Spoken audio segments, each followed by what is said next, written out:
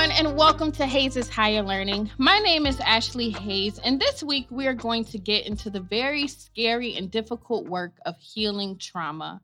I want to give you a content warning. This episode will deal with difficult topics such as trauma and abuse. If at any point you need to stop this podcast as a form of self-care, please do so. If you suffer from trauma, please seek professional help via counseling or behavioral therapy. Our resources for this episode are Psychology Today, Rising Strong by Brené Brown, and The Book of Forgiveness by Desmond and Info Tutu. I'd also recommend The Body Keeps the Score by Bessel A. van der Kolk to supplement this work. He deals a lot with trauma and how it lives in the body, and his experience is mostly with veterans, and we'll get into some of his work in our parenting episodes. And so I want to open this session with a quote by the poet Rumi, and Rumi writes, "The wound is the place where the light enters."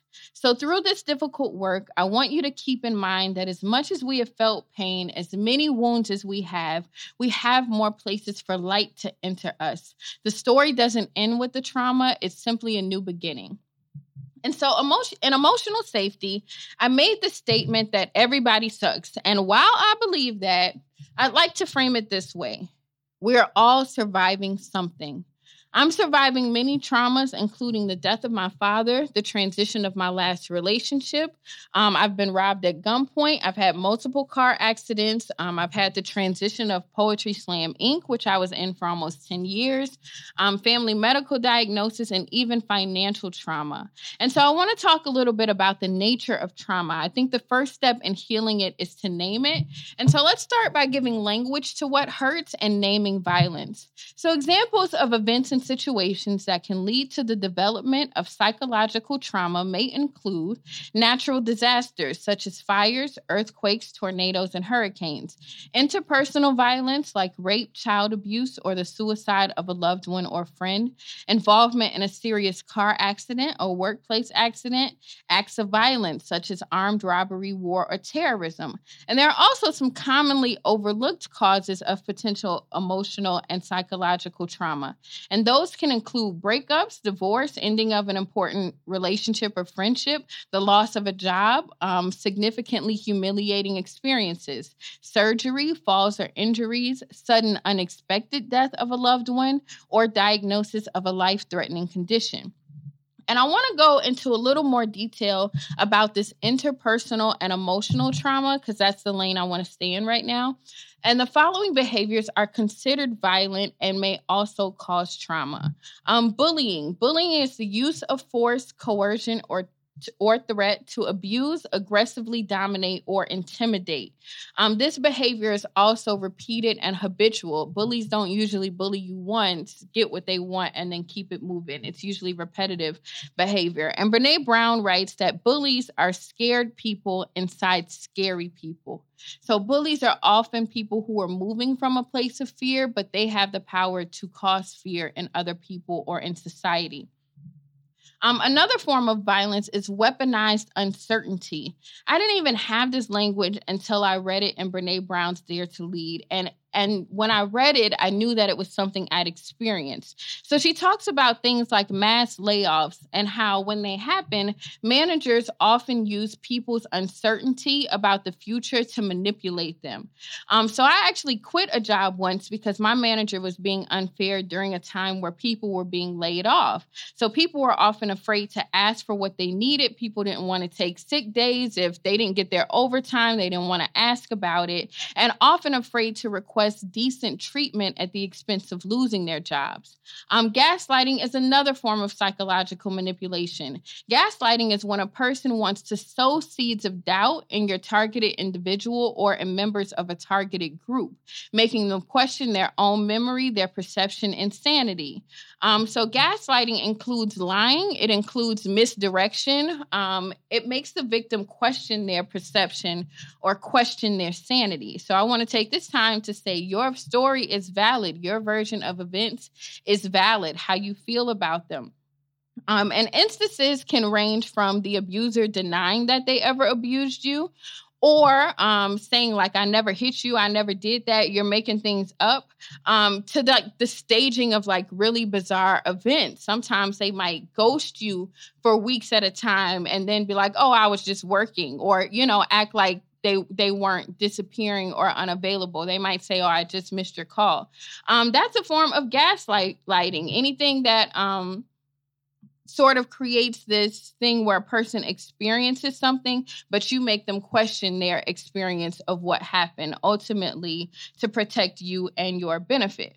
And the term originated in the 1938 Patrick Hamilton play Gaslight, in which the gas-fueled lights in a character's home are dimmed and brightened, and he convinced his wife that she is imagining the lights changing, right? So gaslighting has been one of the roughest wounds for me to heal, because gaslighting affects your self-trust. And so when someone lies to you to make you think you're crazy or make you think something didn't happen the way you saw it happen, and you start to question yourself, it can be difficult to bounce back from, even when the truth is uncovered, because you've already started chipping away at that self-trust and confidence.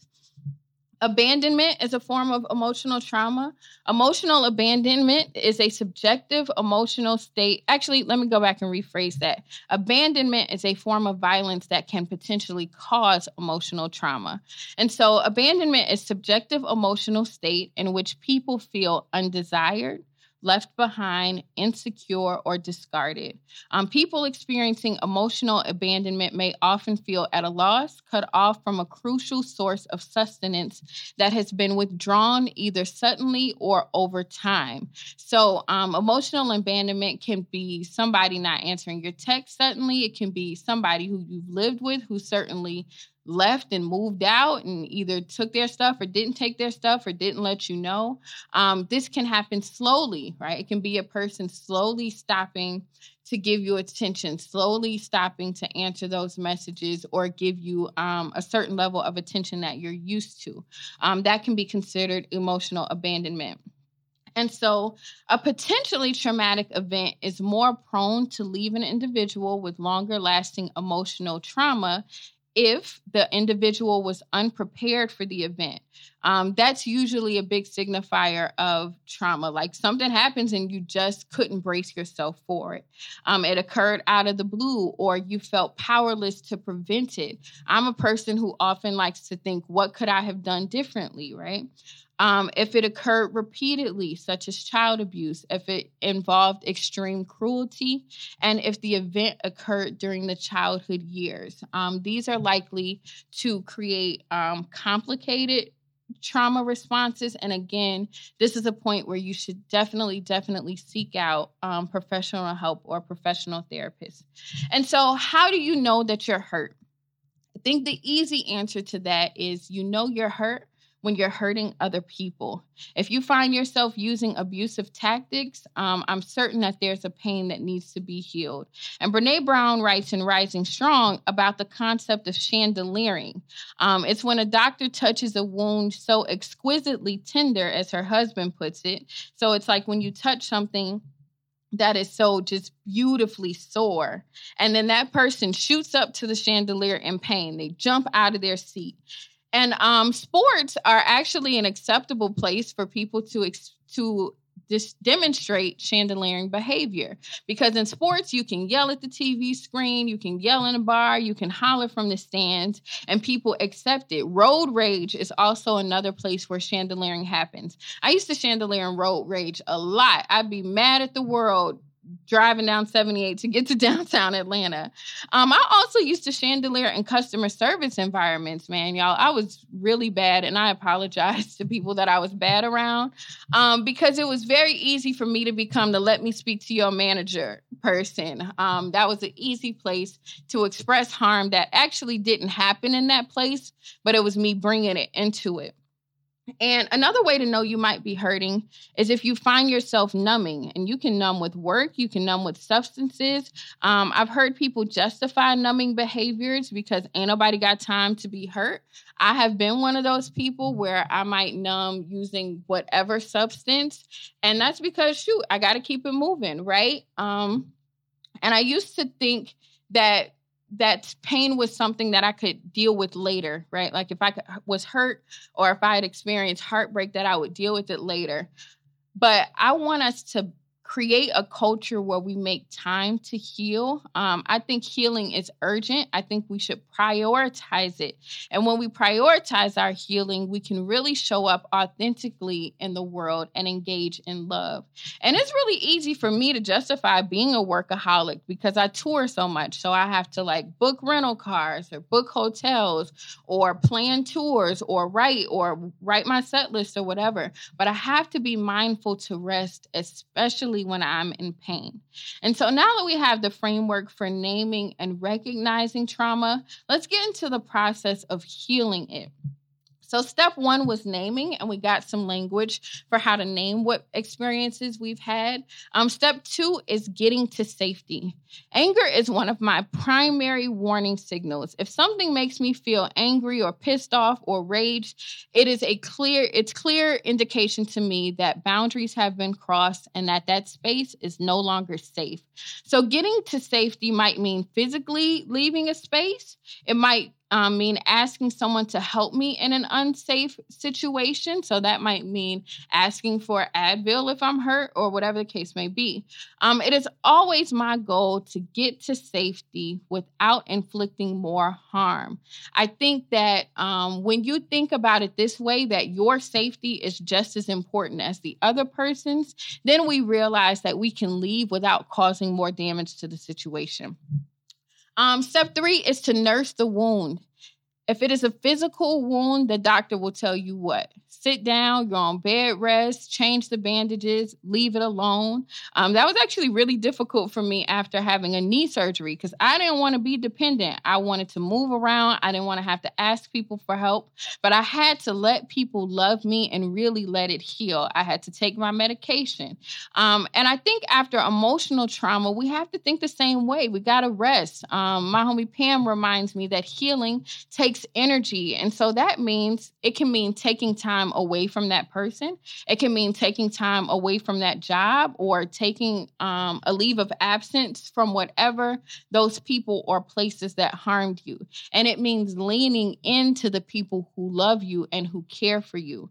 This means giving yourself affirmations to remind yourself of your worthiness and your dopeness. Sometimes you got to watch your favorite TV shows and read books that bring you joy and listen to music. Whatever it is, nurse the wound.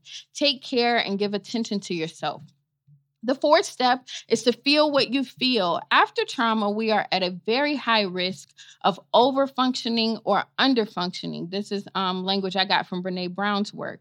Underfunctioning typically shows up as numbing. So that's binge watching TV, binge eating, drinking. And it's not my place to make a diagnosis, but if you think your behavior might not be serving your highest self, I encourage you to speak to someone who is licensed to make that diagnosis. Underfunctioning is sometimes staying in a place that's unsafe. It's not getting ourselves to safety or being vulnerable with people who have not been accountable for hurting us, right? And we'll go into detail about accountability in future episodes. So take space. Feel your range of emotions. Feel joy, feel sadness, feel grief. Get really into those. Get in tune with those emotions and feelings and try to manage it without numbing your pain long term, right? I would judge myself so much for being sad after a breakup, especially if you break up with somebody you know you ain't have no business being with, right? Because that's what we do. We use judgment as our tool. And so I wasn't giving myself permission to be sad and to feel the grief or the weight of that loss.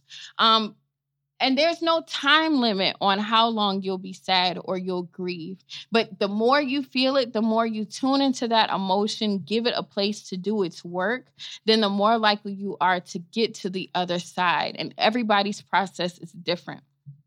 Step 5 is tell the story. I would say that my healing process was stunted until I got out of my own head and started talking about the things that happened to me. And so I sought out my life coach. I sought out therapists. I started talking to the homies I trusted. I even started talking to my parents after my bad breakup, just so that I could tell the story and begin having my own power. And so I would say that this is a hurtful thing that happened to me. And they were gracious listeners. And with that traumatic breakup with my ex, I decided, he actually decided not to talk to me abruptly. So my throat chakra suffered. And we'll talk about chakras and alternative spirituality. But when you don't speak about what happened to you, you can feel it in the body. It affects the body. And I'm a poet and I healed through my art, and I wasn't writing about it. I was judging myself for my emotions, and talking to people, telling the story really helped me to understand first that I'm not alone in my suffering. You're not the only person going through what you're going through. So when we open ourselves and tell our stories, we open ourselves to empathy. And then we are at less of a risk of being consumed by it, because then it becomes a story, not the entire narrative. And so by telling our stories to trusted people, I think we become lighter. So feel free to go back to emotional safety, where we talk about telling our stories with integrity. Don't underestimate the power of a support group or spaces where people have shared experiences or stories. Slam gave me that. Girls Growing continues to give me that. Talking to non-men of color and having spaces where we can talk about our experiences. Step 6 is to own your scars. Brene Brown teaches that if you have dared to open your heart and be vulnerable, you are bound to be bruised and brokenhearted. So take ownership of your scars and know that people who never get in the paint, who never do anything hard, don't get hurt. And so it's a lonely life to try to avoid pain. So I'd much prefer taking my chances on a worthy cause and to know that I have the tools to heal should I get hurt. So own your scars. Don't be ashamed of them. Actually get tattoos as a form of intentional scarring. When you get tattooed, that needle is driving in your skin a lot of times per second, but you're left with this beautiful artwork. So own your scars, own the things that you've gone through. Step 7 is to grant forgiveness. Desmond Tutu writes that forgiveness is the only thing that can transform the aching wounds and searing pain of loss. And remember, in emotional safety, we talked about delaying forgiveness, right? Giving it later until you feel safe, but not withholding it. When it is time and when you are ready, let it go. You don't have to forget it. If you believe in karma, you know that people will reap what they sow. That's a universal law. And your particular brand of hurt can't change that. It is the same no matter how you slice it. They don't just get away with it, but that's not your debt. Give it to God, give it to universe, give it to karma. Don't try to do their work for them. Trust me. Karma's been doing their work a long time, and they know what they're doing. They're good at it. Don't try to take that job away from them. Give yourself peace, grant forgiveness. Remember, vengeance is mine, said the Lord. Step 8 to healing trauma is deciding whether or not to renew or release. In cases where you and the person who harmed you can be accountable and you can apologize and you both still want the relationship and you're both willing to do the work that love requires, I think renewing is ideal. This is from the Book of Forgiveness, where he talks about redefining a relationship, not going back to the way things were, dealing with what happened and moving forward. And so that means facing our truths and mutually agreeing on how the relationship moves forward. Not a control power dynamic where you forgive somebody, but now they owe you and now they're doing things to try to appease you. You mutually decide what your relationship will look like going forward. And in cases where the person who committed the offense is not accountable, or they're not willing or not capable of doing the work that renewal requires, I think release is appropriate. Everybody can't do healing work, or rather, everybody doesn't prioritize it, right? Because stuff happens and attention is a limited resource. So you can't give attention to everything at the same time. So understand that it's not about you, whether or not somebody decides to renew the relationship. It's based on what their capacity is and what they are willing to do. And I'm a fan of releasing in love. And that means bringing the truth to the table, whether you stay or go. The least we can give each other is the truth. And know that everyone is not ready to do that. And it's not something you can force. You can release by showing yourself love and saying, saying, you know what? I'm not going to let you hurt me anymore. And I have tried my best. Remember the 4 agreements. Do your best. You don't owe anyone more suffering. You do not have to suffer more in order to heal.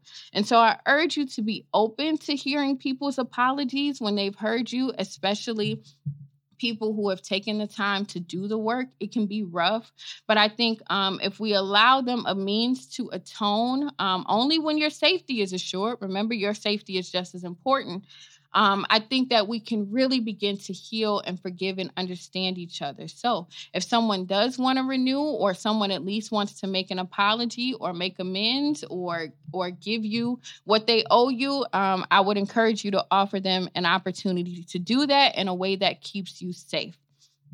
I want to say again that healing is urgent work. And I'm aware that healing work takes a lot of attention, a lot of time, a lot of energy. But they say, I think in the Course of Miracles, it says the miracle transcends time. So that means although healing work might take 6 to 12 months, when we really love and really show up, I think, and really act in our power, we create room for miracles. I am a little over a year past my breakup, and yesterday in therapy, I feel like I'm going to cry telling it, but I don't want to cry. My therapist was like, you are doing so much better. You are processing your emotions in a healthy way. And that was a gold star for me. And it really helped me appreciate prioritizing that work and appreciate the time and energy and effort that I've put into it. I'm not done healing. I think healing is a continuous process. We open and we close. But prioritize it for yourself if you can. I think we will be better in the long run. And who knew that I could heal from that in a little over a year? A lot of people say that it takes half the time you've known the person to heal from trauma. So if you have a divorce and y'all were together 20 years, they're saying it might take 10 years for you to get through the grief. But when we really give attention, prioritize it, are diligent with the work, man, listen, in 10 years, you'll be on an island with the man you love, with your own yacht and your boat, or whatever life you dream for yourself. That's partly my dream, but whatever. I don't want to go off on a tangent. So imagine walking around with an untreated wound, right? The longer you ignore it, the worse it festers. And so in The Power of Now, Eckhart Tolle actually writes that our emotional wounds are like thorns. We can leave them there. We can get mad at other people for irritating it, protect it, shield it, bite somebody when they come near it, but it only heals when you pull the thorn out. And so I hope I've made this process less scary for you. I hope that if you have experienced violence that's caused you trauma, that you take the time to address it, be honest with yourself, reach out for healing, and reach out for support. It might be scary, but it's doable. You might get knocked down, but you can get back up in the process. And so instead of a song this week, I'd actually like to share with you a poem. I had this poem on my dry erase board for quite some time when I was going through some really tough periods. And the poem is, In Case You Ever Needed, It Is Here, and it is written by Daphne Gottlieb. Take this as yours. Rip this from the book, or make a copy, fold it in half and in half again, and put it in your wallet, or between the mattress and the box spring, or taped under your desk so it is here if. Know this, what happened to your body, to your head, to your heart is not your fault. It is not something that you caused or deserved. It is like blaming yourself for someone hitting your hand with a hammer. If that person is you, put the hammer down. Let it be an accident. Let it be the end. The body, heart, brain knows how to heal. It knows how to knit back together, how to suture and secure. Let it do what it does. Your body is yours. Your body will always be yours. You are not what happened. Your whole life is not just this. You do not speak a language made of this. This is not your name. Your name is your own. Let your name be the name of someone who can do the unthinkable. stands up and keeps moving. You are standing. You are taking a shower and eating breakfast. You are going to classes or going to work. You are doing impossibly hard things. Keep going and keep going. And there is summer. Laugh even if there is rage. Open your mouth and your fists. Tell the truth. Tell a friend. Listen to someone else's heart. It is beating a miracle. You are both here.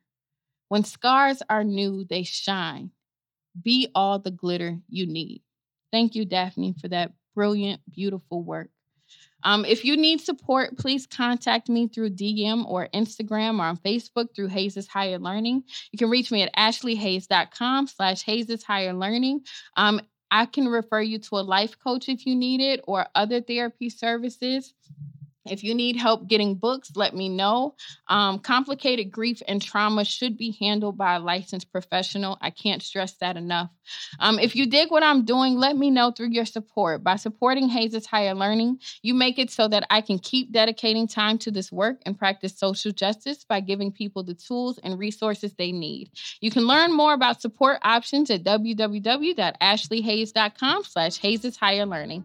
Here at Hayes' Higher Learning, we are learning better, doing better, and being better together. Thank you so much for tuning in, and I'll see y'all next week.